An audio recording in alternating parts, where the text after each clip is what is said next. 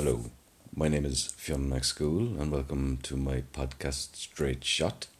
The reason why it's going to be called Straight Shot is I'm hopefully going to do this in one fell swoop, no editing, no carry on. What I might do afterwards, just explain some points a little bit more. I might put like an amendment podcast after each one, just to maybe cover a couple of points I didn't cover to my liking, and maybe just to reiterate on some points I might make. The point of this podcast, I suppose, is to, put pen to paper, so to speak, on a few ideas, a few notions, a few opinions I've come to over the years. And why I might want to do that, I suppose I've had a life a little bit different to others in some regards.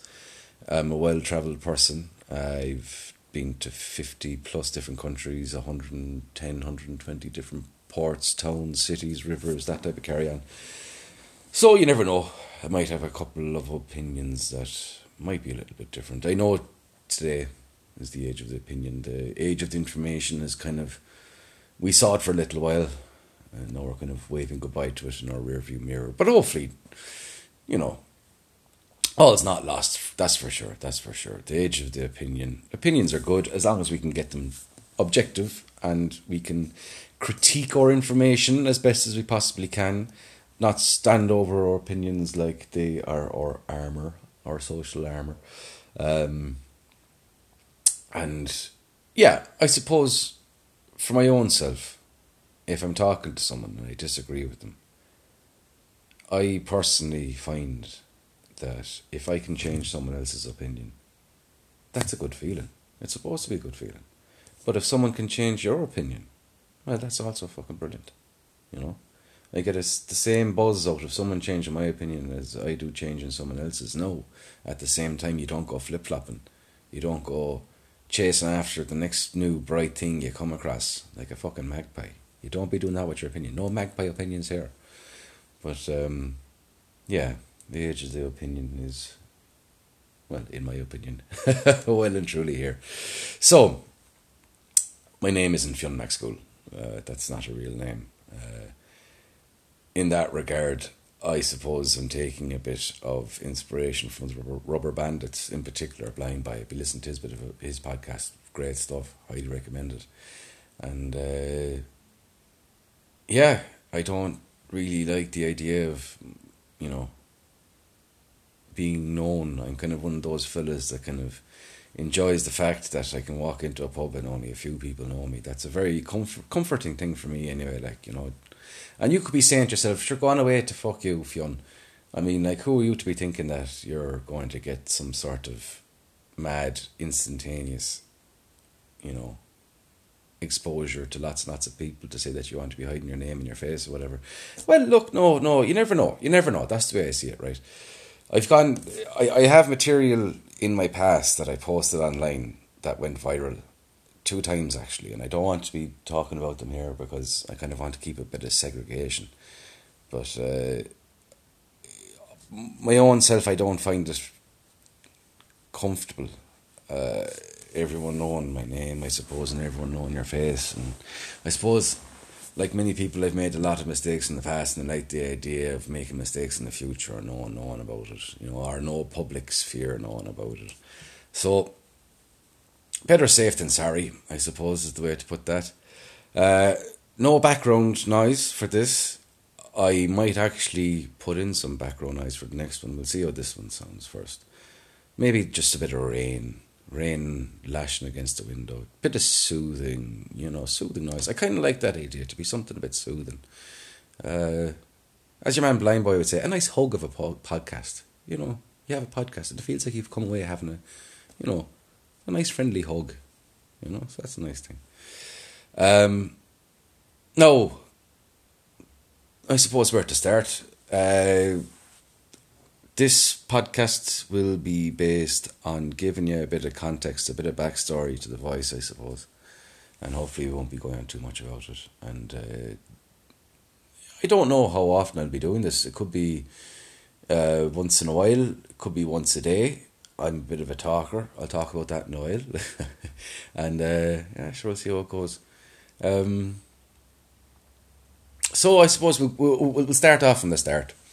I consider myself a very lucky person in a way, in lots of ways, particularly with my parents. Two great parents, never did their best. They were never roaring and shouting and beating the hell out of each other and whatever else. They were very patient, myself and my younger brother, so good start anyway. Now, hated school. Couldn't do school, which I suppose maybe ties into the Mac School thing. Education is something I've only recently kind of grown profoundly fond of, I suppose we'll go with that. And because it was something I was never actually much good at. Junior inference, senior inference, first class, I suppose if you ask my parents, they'd probably tell you I was bright enough by. In fact, they'd definitely tell you I was bright enough by, but parents are kind of morally obliged to say those things about their kids, I think, so don't take their word for it. But yeah, come second class, through by hook or by crook, I kind of came to the conclusion that I wasn't the brightest. How I got there, it's not that there's nothing drastic there really. How I came to that conclusion was kind of a combination of small environmental inputs coupled with my own mental gymnastics, right? So, come second class, Cork Suburban School, for some reason I ended up in the top floor. The second class was taught on the top floor, 3-story school. And I had the misfortune of sitting next to a window. And I was looking out the window on the first days of school, and it's the first time I could actually look into other people's gardens properly. Not that I'm saying you should be looking into people's gardens, but you know yourself as a kid, curious kid, you staring into places you've never seen before. And it was one of my first days, and I remember looking into this back garden, and there was a washing line. As there's in many back gardens, and it was kind of a dead day, and the clothes were kind of hanging there, not doing much. And I saw the wind basically kind of blow through on this dead day, and saw the washing line billow out. You could literally see the living edge of the wind run through the line. It was, set tangentially to, or perpendicularly to the broadside of the wind. And I remember looking, like there was t-shirts and towels and bed sheets and all that carry on. And the first half of the line, as the wind was running through it, the clothes behaved as expected. But it wasn't until it reached this sheet, those elasticated bed sheets that your mum would be throwing over the bed for you when you're a kid, like, and that you should be throwing over your own bed as an adult, no doubt. But anyway, once the wind came there, it kind of scooped off the 6 or 7 inches of side fabric between the flat bit and the elastic bit, and it kind of scooped off that, and the towel behind the bed sheet didn't move 1 inch. And I found that very curious. And sure, as soon as I saw that, schoolwork became very, very dull in comparison. To give you a bit of psychological profiling as the type of kid I was, the way a teacher there would be talking about something for 20 minutes, and then she, at the end of the thing she'd be talking 20 minutes about, she'd be asking any questions, and this Langer Dan here talking to you would be the prick that put up his hand to say sorry and asked a question that just basically was explained there for the past 20 minutes, which explained the whole lot there to me again. Please, teacher, I wasn't paying attention. What was me? And this particular teacher now in second class, who's driver mad, and understandably, but she was a bit of a bitch. Now, I'm not going, oh Mosey me, Mayfain, or life was terrible. No, I'll get into school later on, but I don't personally believe that, that was, this victimhood thing that you see going on, that's not what I'm getting at here. I'm really just going to state and kind of how I came to certain conclusions. And by the end of second class, I came to the conclusion that I was stupid. Now, how I got there was asking, there's no such thing as a stupid question, and I'll come to that as well, hopefully, either this podcast or another podcast, but to the kids and to the teacher at the time, 90s Irish school, I was asking stupid questions. Today, a teacher now might be looking at the type of questions I might have been asking and seeing that I'm not paying attention or something else was up, whatever. But at the time, given the times that they were, I suppose the teacher was kind of telling me I was stupid. The students I was in class with were kind of reaffirming that as well. You know, ask a stupid question, the fella sitting next to you going, "What are you doing asking? Are you a dope or what?" Like, and you know, and I was getting the results, my exam results and whatever else were pretty poor. So I came to the conclusion that I was stupid, and I also mentioned mental gymnastics there a minute ago. Uh, I don't remember this being necessarily a conscientious decision, although I do vaguely remember kind of a thing going through my head at the time, like something along the lines of, if I can't do it, I don't have to do it when it comes to homework and schoolwork. If I can't do it, I don't have to do it. And I suppose with homework in particular, it was something I'd often say to my poor parents. Like, my dad was very good at maths and I was very, very poor at maths. And it's like that Sminky short with the two horses. If you ever seen Sminky shorts, they're just this very short cartoon that would be on YouTube, and well worth to watch. Only a couple of seconds long each. But there's one with a couple of horses, and there's one horse looking at a puddle. And so the puddle's only a foot across, like, and he's looking at the puddle going, "I can't do it. I just can't do it. Can't do it." And there's another horse next to him kind of going, like, "You're a horse, like." And the other fellow, "No, I can't do it. Can't do it." And I was the same with education. I was the same with homework in particular. I just can't do it. What are you getting me to do this homework? I know, obviously I had to do it, but like in my own head because I was stupid. And like, there was no part of me, honestly, that even to this day felt, bitter about that. I wasn't shaking my hands up at the gods saying, like, "Why have you forsaken me with this brain?" Fuck, if you're stupid, and stupidity now is something I'm going to go into later on, hopefully, but I'm using the word now incorrectly when referring to myself. So as a kid,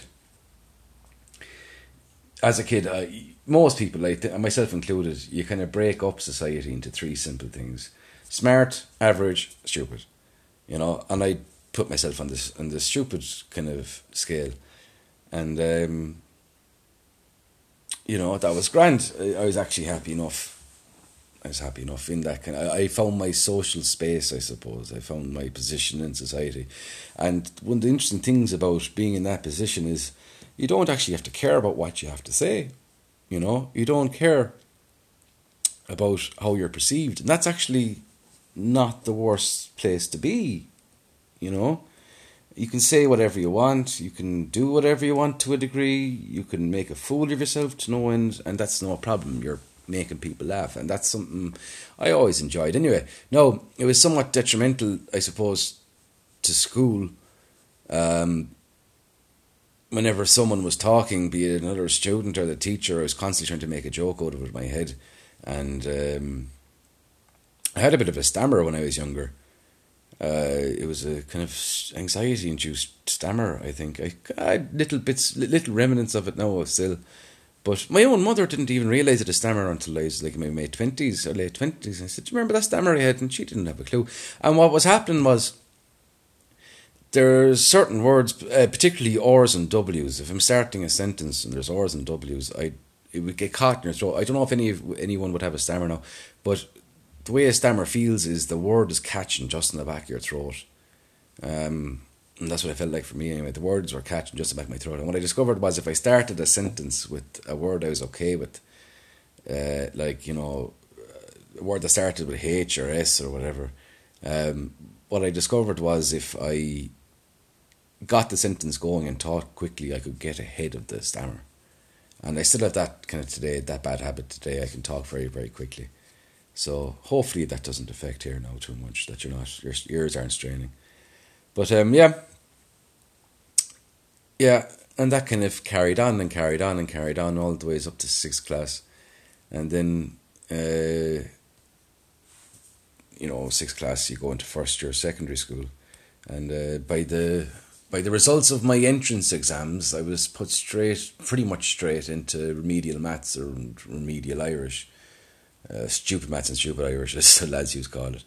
And like I put it straight into the class with all the messers. The bigger classrooms would be 20 or 30 big or whatever, but the remedial, they'd only be six to 8. And the idea was that, the teacher could put more focus on the kids. There's less of a big room to get lost in the messers and all that type of stuff. But the issue was the teacher. He was a nice guy, God bless him. He was a very nice guy, and his heart was in it for sure. It's just he couldn't really teach.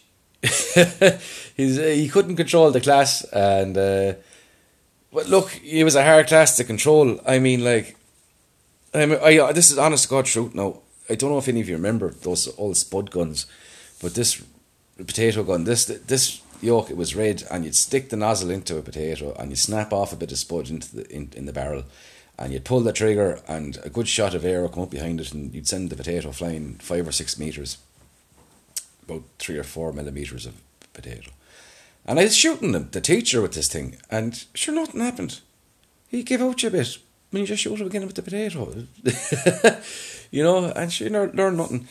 And yeah, but sure, look, that was grand. Did the leaving cert.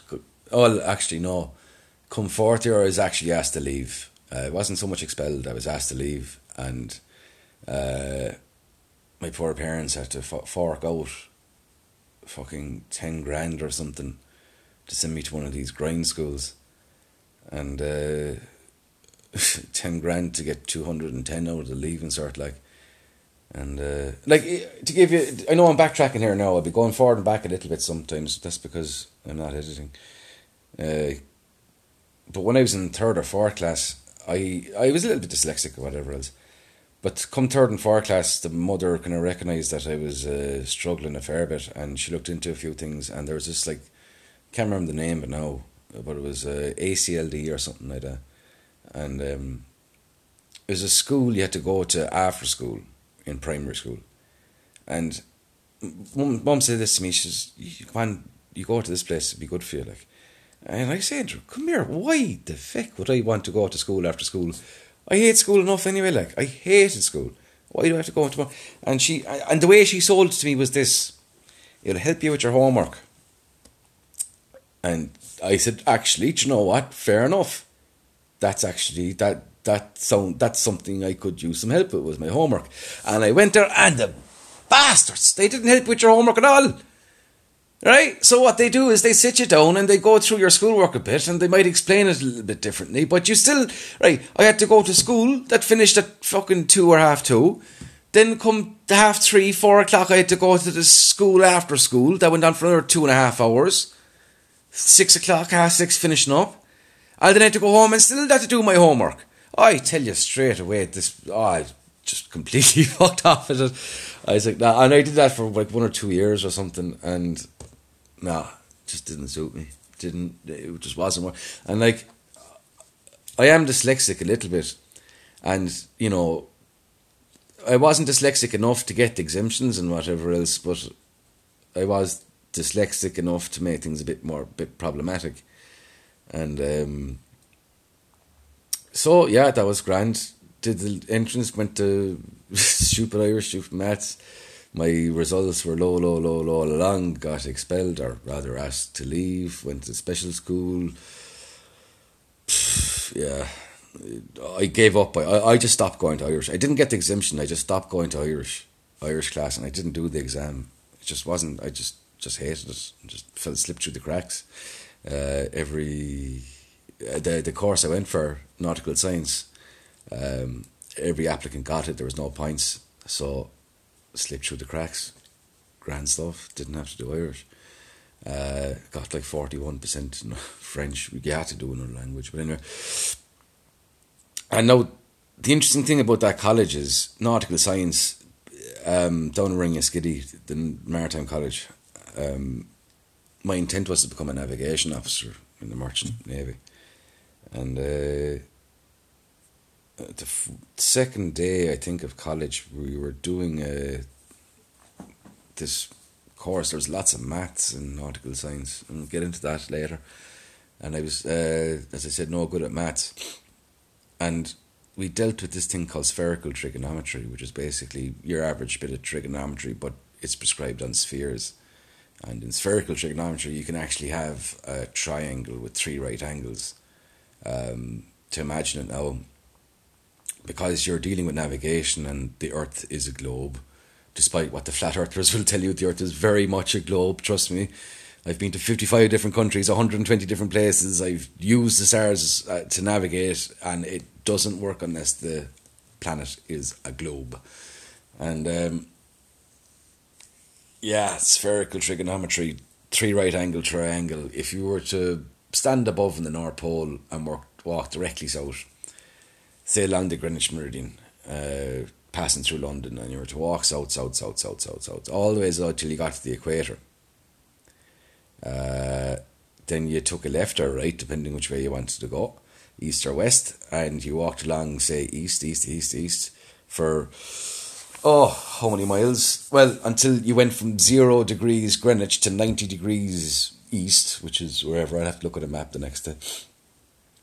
And then you went 90 degrees back up, and then you walk back up to the North Pole. You'd have a triangle with 3 right angles. So North Pole to equator 90 degrees east or west, and then back up to the North Pole. And you'd have a triangle with 3 right angles. And, that kind of fucked my head a lot. And there was another very mathsy course called Ship Stability. But this type of maths was okay. It was like maths applicable to a real living thing. If you put a weight, so port and starboard, port is left, starboard's right, if you're looking at a ship. And so if you were to load a weight on the starboard side, you can well imagine the ship would lean over to starboard because the extra weight's on the starboard side. So the starboard side will sink a little bit, and the port side would lift a little bit, but the port side wouldn't lift the same amount the starboard side had sank, because the weight affects the entire ship. It's just affecting one side more than the other. So a weight added will sink the ship. And not sink it to the ground, it will sink it a little bit into the water. And that made sense. I was like, okay, just tell me what fucking formulas I need to know. Tell me what I need to do. And that makes sense. And I do that. And that was grand. It was a tricky enough subject for me because of the maths, but I was able to get my head around the concepts of it a little bit. But the spherical trigonometry carry on was a load of bollocks, basically. And so you do a year at college, and they teach you the basics. They teach you, a few of the basic things, rules, regulations, ship operations, ship construction, stability, navigation, just basics things, cargo operations. And then, so that's first year. Then they send you away to sea for a year and a half. That's second year college, right? Very, very useful system that. I wouldn't mind talking about that more on a later date. But this thing of going away to sea, you have a book with you, your Deck Cadet training record book, and in this thing there's hundreds and hundreds of these little things you have to do under supervision, qualified by a qualified officer, to demonstrate your knowledge in these things. Like working on a ship, it can be a very hazardous environment, and if you don't know what you're doing, you can very, very quickly get yourself into trouble, or get someone else into trouble, and get someone else hurt and get yourself hurt. So it's rather important that people have a good idea as to what's actually happening and what you're supposed to be doing. And so the training regime is a very rigorous one, and it's one that's closely monitored, not just by your training officer, but by the captain and whoever else. And it is a very interesting time of your life to go away to sea for the first time. Very, very exciting. My first ship I joined in Valparaiso in Chile, and we sailed from Valparaiso around Cape Horn, which incidentally, Cape Horn, which is south of Chile, it's the most southern point before the Antarctic. But interestingly, if you say Cape Horn fast enough, it sounds like gay porn. I discovered that one day. Well, one of my friends pointed it out to me. But sure, look, not very interesting, but just a thing of note. Cape Horn, very, very close. Anyway, so we sailed around Cape Horn and over to the oil fields of Angola, We didn't actually see land. We'd never actually went ashore in Angola that time. Then we went to the oil fields of Nigeria. We were on a tanker at the time, an oil tanker, and loaded a load of oil there and came back across the Atlantic, came around Cape Horn again. In fact, Cape Horn was the only land we saw for 2.5 months. The land was about 20-30 miles to the north of us, and when we came around the Cape, we sailed up north-northwest around the corner and landed Long Beach, California. So that was a long enough old trip, actually, without seeing land or a woman. The first woman we saw was in Long Beach, and I tell you, by God, we nearly turned into beasts once. But, like, you know, we remained decent anyway, despite, you know, we were gentlemen no less. We remained decent, but, yeah, Jeannie, there were some women walking around the place in Long Beach, California, that you nearly lose the run of yourself after 2.5 months of sea. But sure, look, we managed not to make a disgrace of ourselves anyway.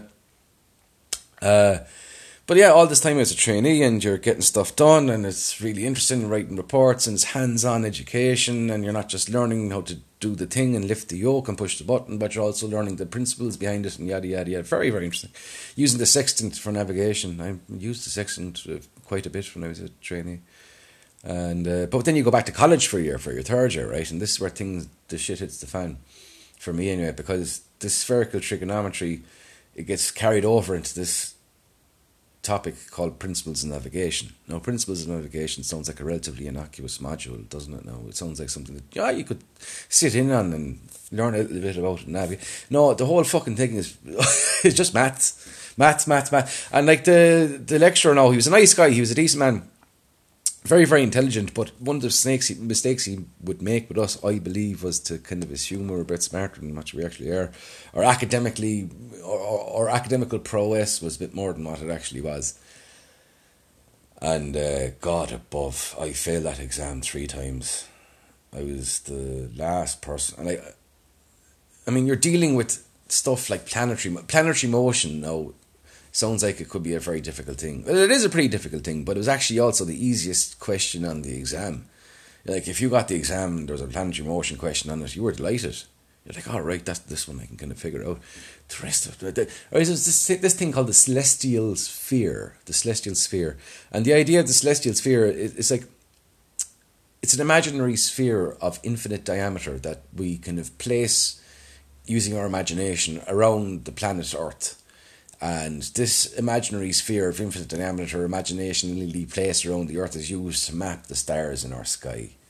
This is the mechanism we use to map the stars, and so use them for navigation afterwards. And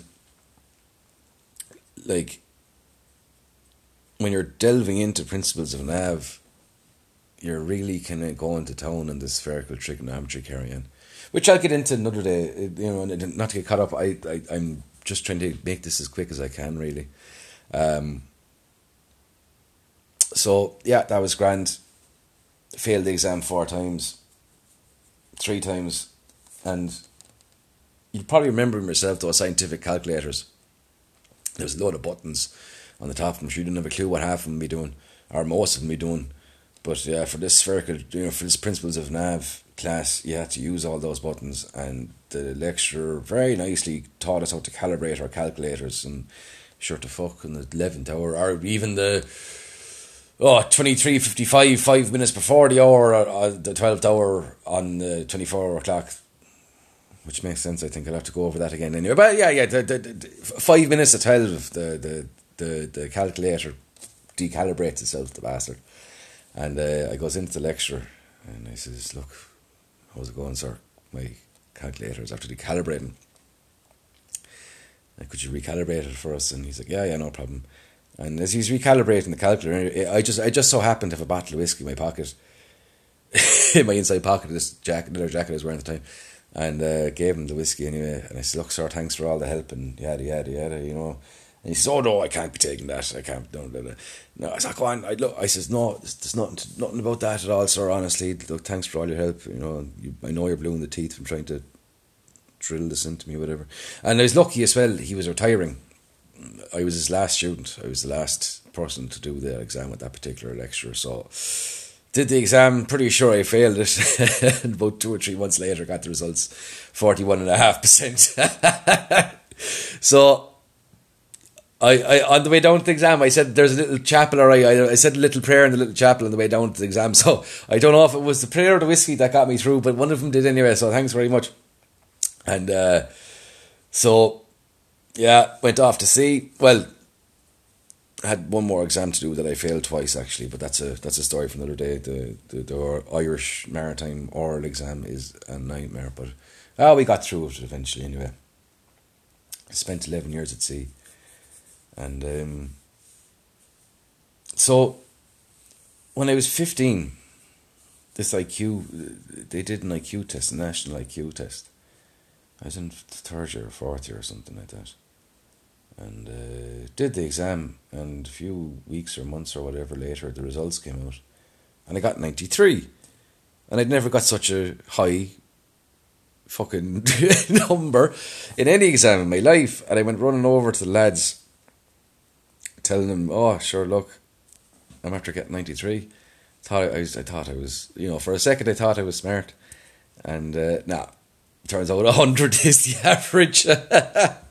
But, sure, look, okay, if 100 is the average, 93 was pretty good, I felt. I was actually more than I'd put myself on.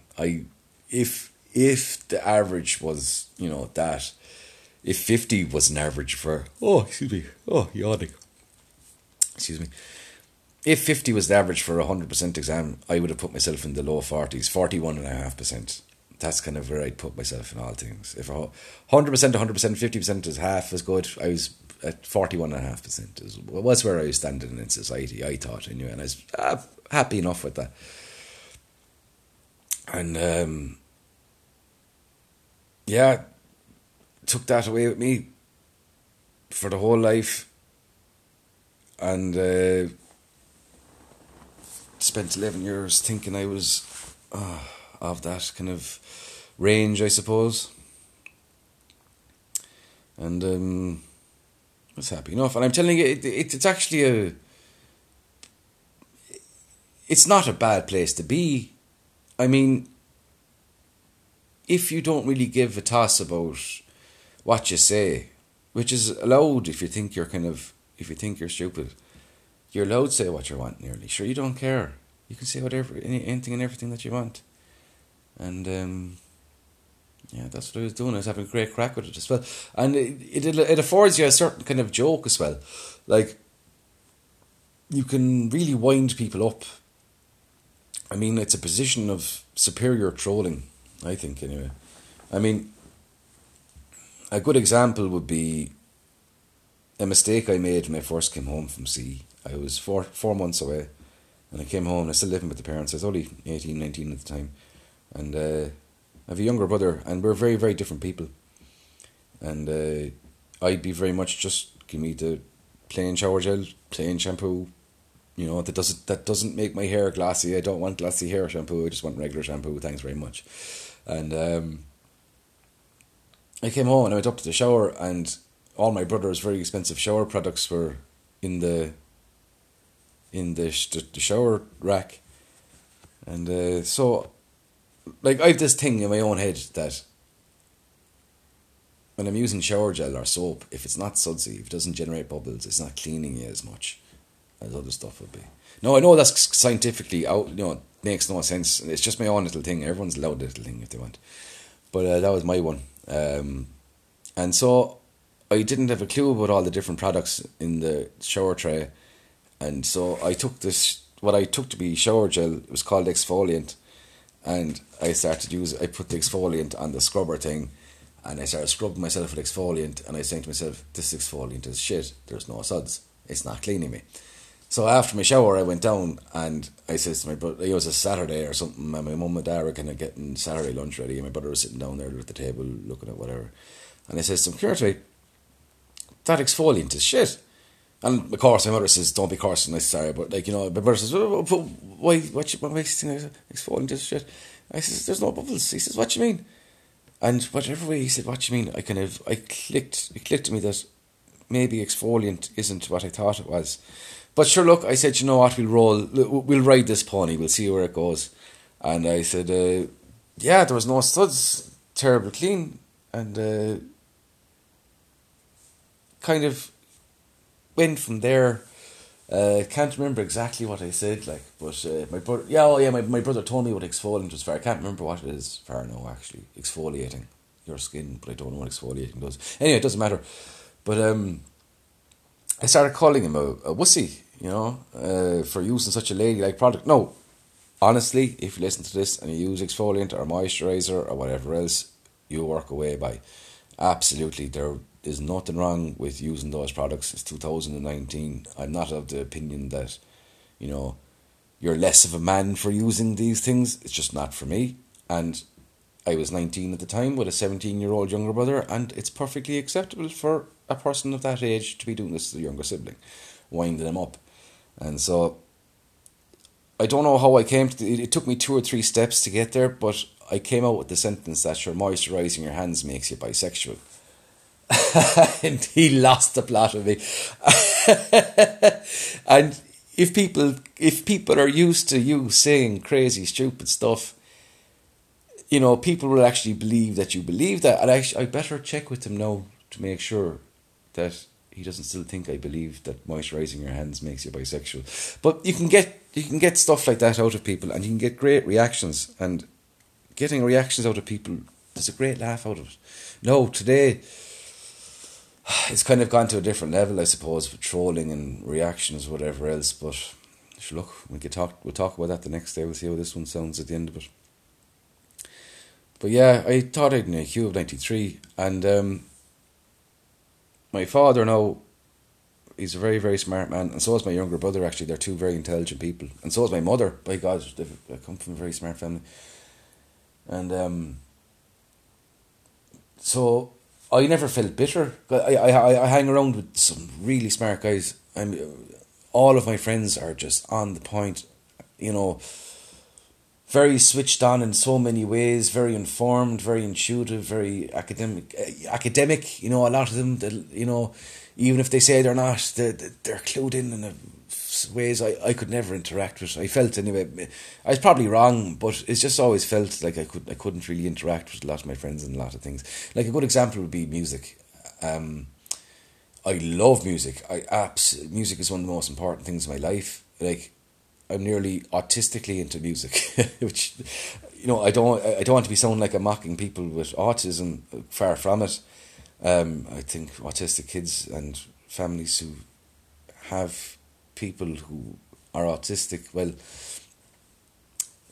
I tell you what, autism will be something I'll touch on our podcast, but I find it very interesting. I find it very fascinating. Like I read it somewhere, in a Darwinian sense, why autism?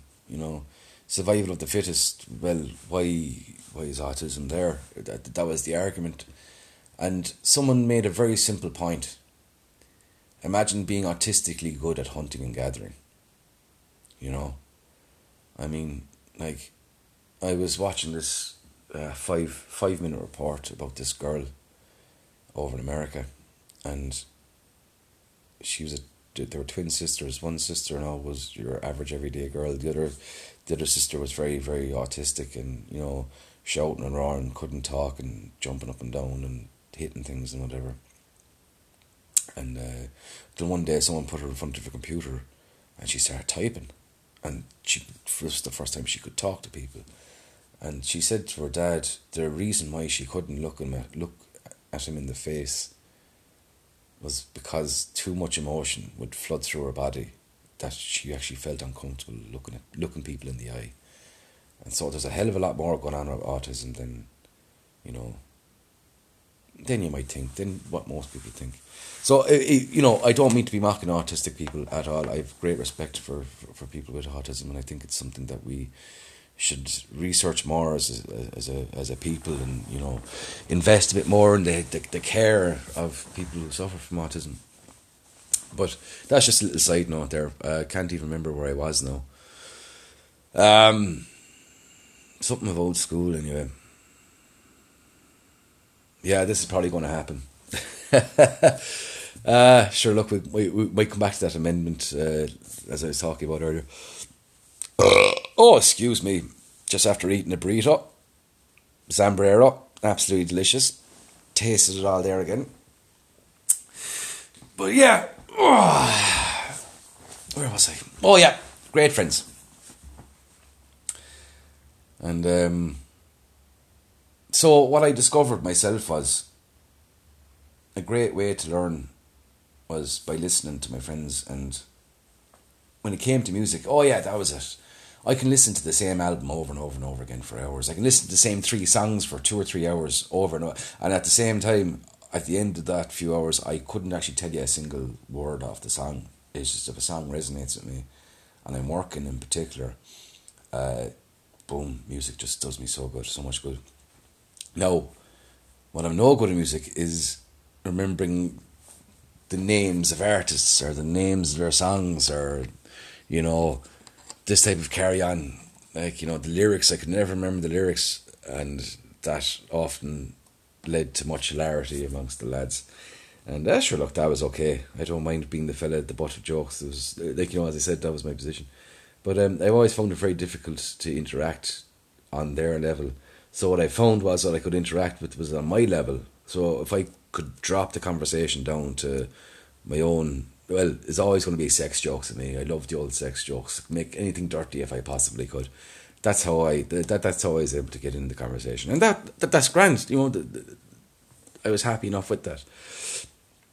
Now, things kind of changed when I was 28, 29.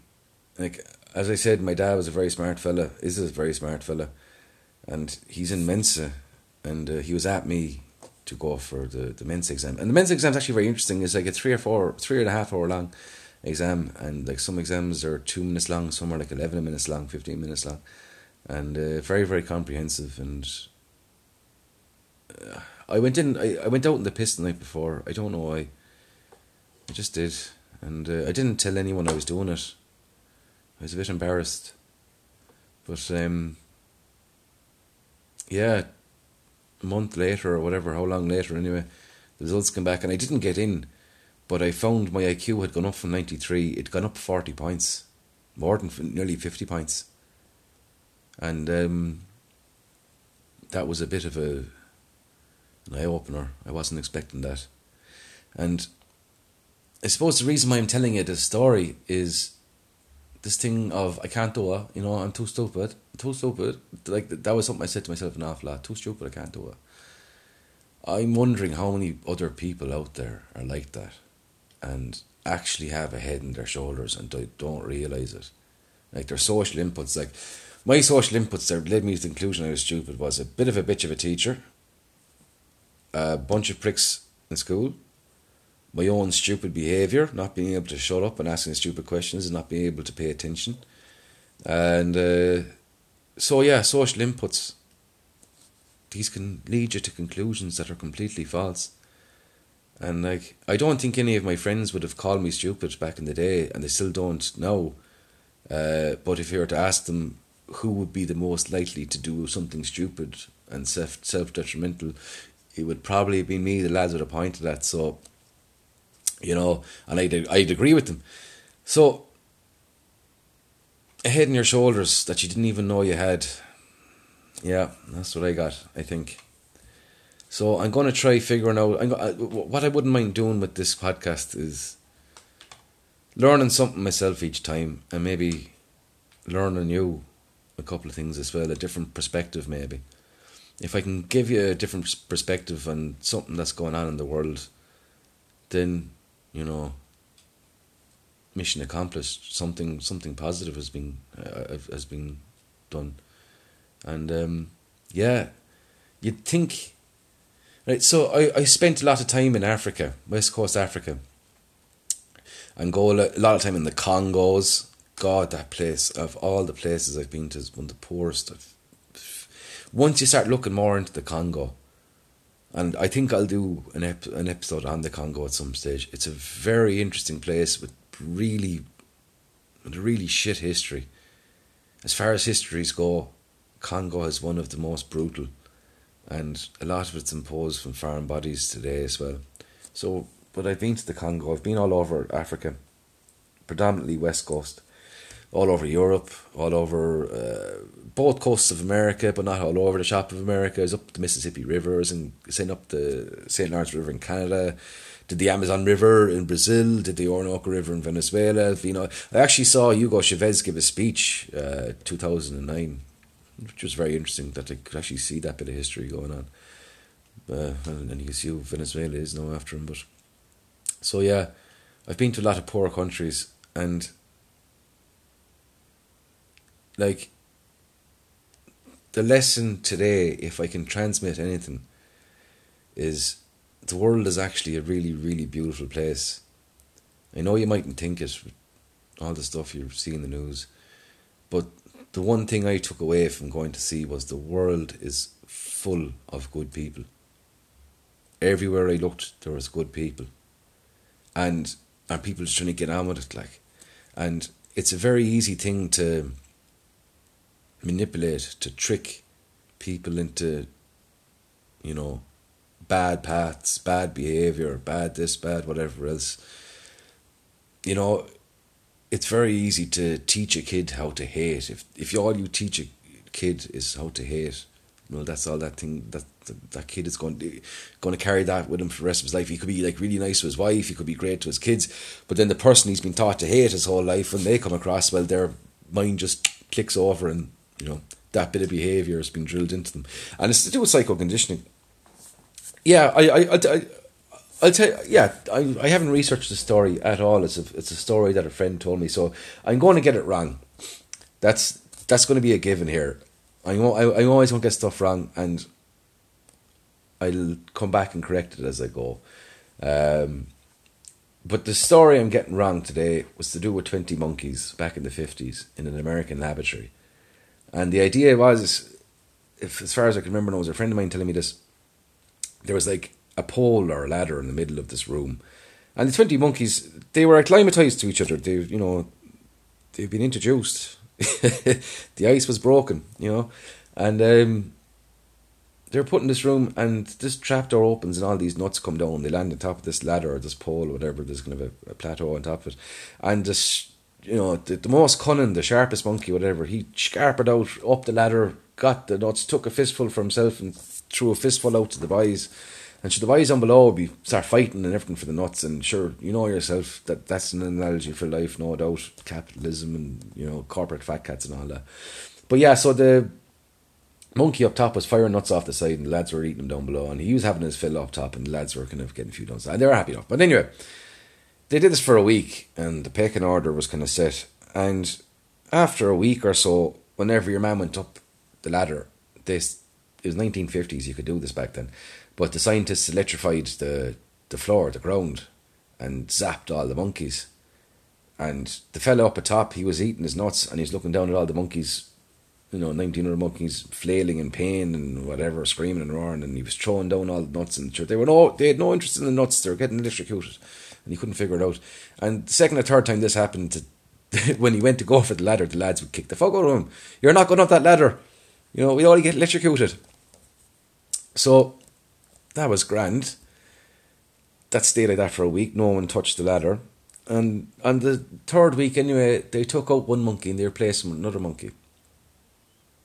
And the other monkey came in, and sure enough, that morning the trapdoor opens and all the nuts come down, and the new monkey, who's never seen the floor being electrocuted before, goes, "Hey boys, look at there's nuts."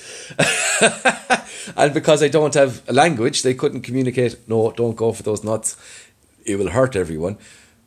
No, so he went up the ladder, and sure, as soon as he put his hand on the ladder, the rest of the monkeys bait the shit out of him.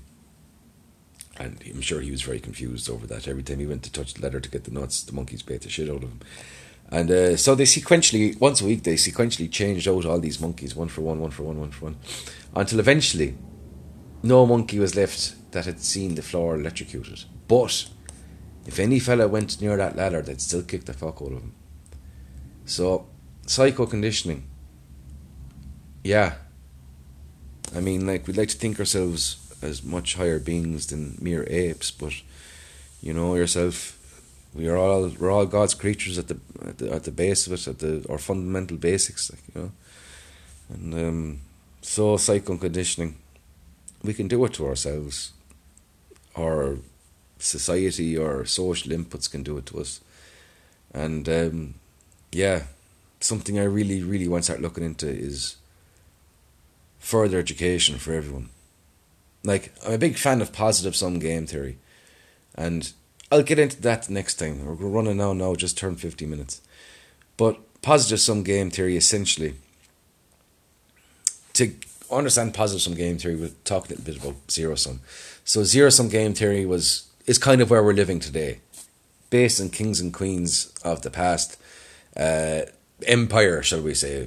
When it comes to empire, the more my empire has, the less your empire has, the better off I am, the worse off you are. That's zero sum. There's a finite amount. Well, with zero sum game theory, it kind of came about realistically. Practically, it came about the possibility of achieving a positive sum game came about in the industrial revolution, when, for all intents and purposes, we could make more pie for everyone to eat. And I mean, like, the most simple sentence I could put it into would be, do you want to die from cancer? Well, no, clearly not. No one wants to die from cancer. But if you want to really put a chunk in cancer research, get everyone in Africa a degree in cancer research. And not just a bit of paper saying they have it, an actual education in cancer research. And then, yeah, you'd have some real progress made. So education. I'm not going to be able to get you all up to date in your cancer research, but if I can learn something and transmit it to you, even if it's just a change perspective, happy days. So that's the first one over and done with. Keep it under the hour if I can. I have Twitter. I have no idea what my Twitter account actually is. I better just check that in case I'm lying to you. Well, we're not going to have many listeners just yet anyway, but sure, look, at @MacSchool _school. So at MC _SKOOL. And sure, look, hopefully we'll learn you something. Hopefully I'll learn something myself. Have a good one and keep the hand off it, lads. Cheerio.